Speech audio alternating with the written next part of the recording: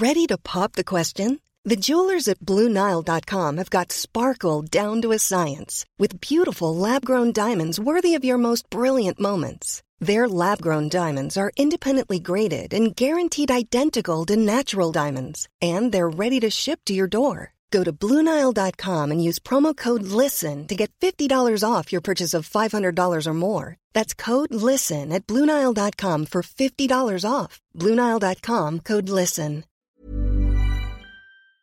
Content warning. Check the show notes for more information.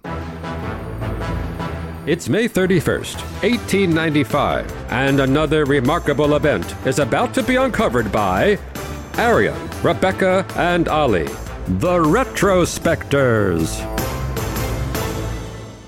So, it was on this day the nutritionist and eugenicist John Harvey Kellogg got a patent on cornflakes, which were invented partly as a repressant for sexual desires. Now, there are some trigger words in that sentence I just said, and I don't intend to ignore them. We will return to them. What a CV.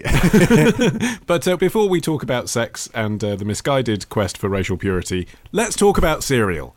John Harvey Kellogg getting patent number 558393 was significant because he was the only person named on the patent, but very much not alone in having created them. No, he created them with his brother, Will, who worked with him in... Basically, Dr. John Kellogg had this part spa, part gloomy boot camp called the Battle Creek Sanitarium, and he actually coined the word sanitarium. He invented so much stuff. It's actually crazy. I mean, peanut butter, soy milk. We're not going to even talk about that. Physiotherapy equipment, the word sanitarium. Yeah, so a sanatorium already existed where wounded soldiers would go to recuperate. And so he changed it to sanitarium to imply that as well as being a recuperative place, it was also a sanitary one. And it was run along the principles of the Seventh-day Adventist Church, who are very into vegetarianism, abstinence from alcohol, etc., but also cereals. They're very into wholesome cereals to this day. Which isn't so ridiculous. Like, if you think about the other big brand in cereals, Quaker. Yeah. Actually, Arian, did you know this? That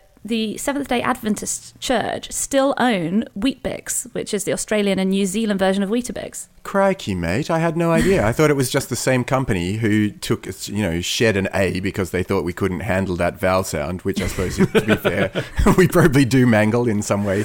But yeah, I had no idea. Cornflakes are interesting in two ways. One, how they created them, and God only knows what other processes they subjected corn to before they came up with the ones that they finally settled upon, which seemed to be like mangling corn in so many different creative ways that, flakes is a kind word for what came out the end. But the other fascinating thing is the why he was doing it. He had in mind that these flakes pretty much single-handedly could stop boys in particular from masturbating, which was his idea of the worst thing that could possibly be done by a boy. He was incredibly obsessed with masturbation in particular. It was part of this wider clean living movement, which was this very joyless, puritanical social movement, which also capitalized on new scientific discoveries, basically saying, look, we can use science to engineer a more perfect human race, but it was also imbued with all these horrible religious ideas. He wrote a best-selling book called Plain Facts for Old and Young, in which he counseled parents to guard against the dangers of masturbation by not sending children to bed early and advise them to spy on their children if they made a habit of seeking solitude, i.e. in barns or garrets. That's not going to result in any odd sexual quirks, is it? Exactly. He also listed 39 signs to look out for as masturbation symptoms in your child, including an habitually moist cold hand. Well, he apparently wrote 156 pages of the second draft of that book during his honeymoon, which is actually quite subversive. I mean, he did take his belief in sexual abstinence all the way through to his marriage. Apparently never shared a bedroom with his wife. Not to imply anything about Dr. Kellogg, but he was also incredibly obsessed with enemas. My gosh. I think there might be something in this whole in that whole thing. Look, he had a whole floor of his sanitarium dedicated to bowels. And his worst bowel treatment, where he was into... Or his best. Or his best, I guess, if you like it. But apparently the device that he created could pump 16 litres of water or other substances. He also thought that putting yogurt up the bottom was a good idea. In a minute, 16 litres could pass through your bowels in the space of a minute with his wonderful device. I mean, that would make a fundamental difference to the operation of the bacteria in your gut. I'm just not sure what it would do to the way you walk. He also invented a vibrating chair and, I love this one because it makes me think of Inspector Gadget, mechanical massage slapper. Okay. I said we'd park the sex and race stuff. Now, just for a second, let's talk about cornflakes. Okay. Yeah. Because obviously people have been making foods out of grains for centuries. The novel bit was they inadvertently invented tempering, which is the process whereby cooked grains are allowed to cool for several hours. That stabilises the moisture content of each grain. They're then flattened between large rollers and toasted. Now, Kellogg only did that because he'd accidentally left out some dough the night before in the experimental kitchen, and somewhat idly the next day was like, oh, left this out, what will happen if I toast it? And that's how he created cereal. Like, before then...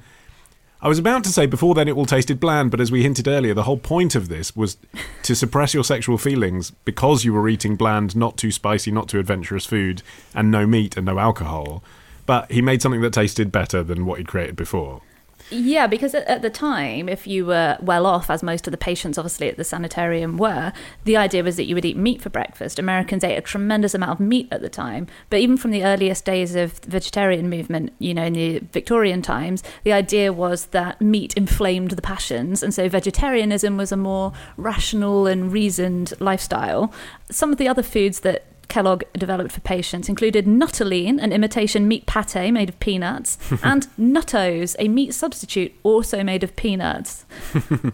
But I mean, the funny thing is that, like, the reason that we know Kellogg's cereal so well is that it's sugary. We all craved it as kids because it came to be infused with massive, massive amounts of sugar, and that's why we loved it. But to be fair, little repressed John Harvey Kellogg didn't create the sugary stuff. He didn't make Pop-Tarts to be taken anally. What happened is his brother, Will, came up with the idea of putting sugar all over the flakes and therefore making them taste good. And that was the thing that caused the Kellogg Company, as we now know it now, which is why it's got a W. Kellogg on the autograph on the box, to be separated from John Kellogg's organisation. John Kellogg still believed in making tasteless pap. Will Kellogg believed in making nutritionally unhelpful pap covered in sugar.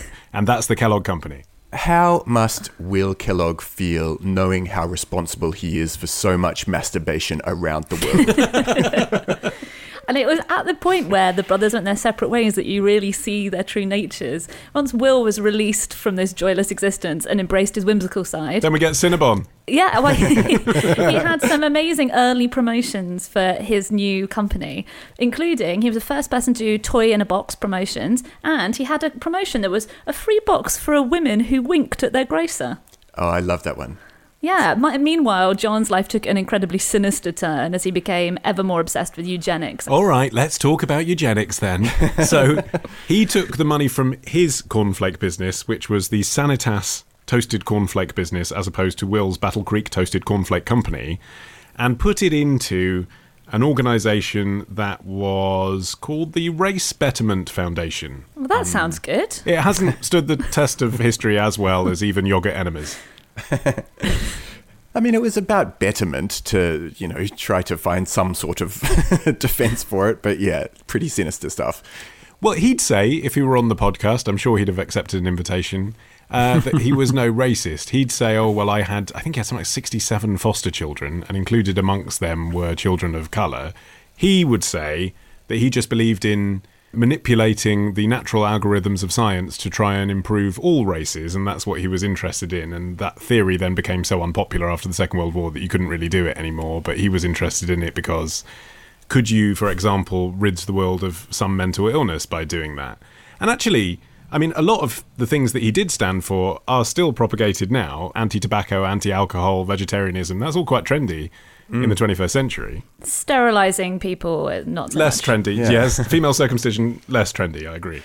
But it is amazing, just coming back to that, like that wellness got so popular in the last sort of, I don't know, half decade or so. Like the sanitarium is back so very massively today that like half of the resorts you can go to offer sort of sanitarium-like, Kellogg sanitarium-like treatments, maybe with less emphasis on the bottom.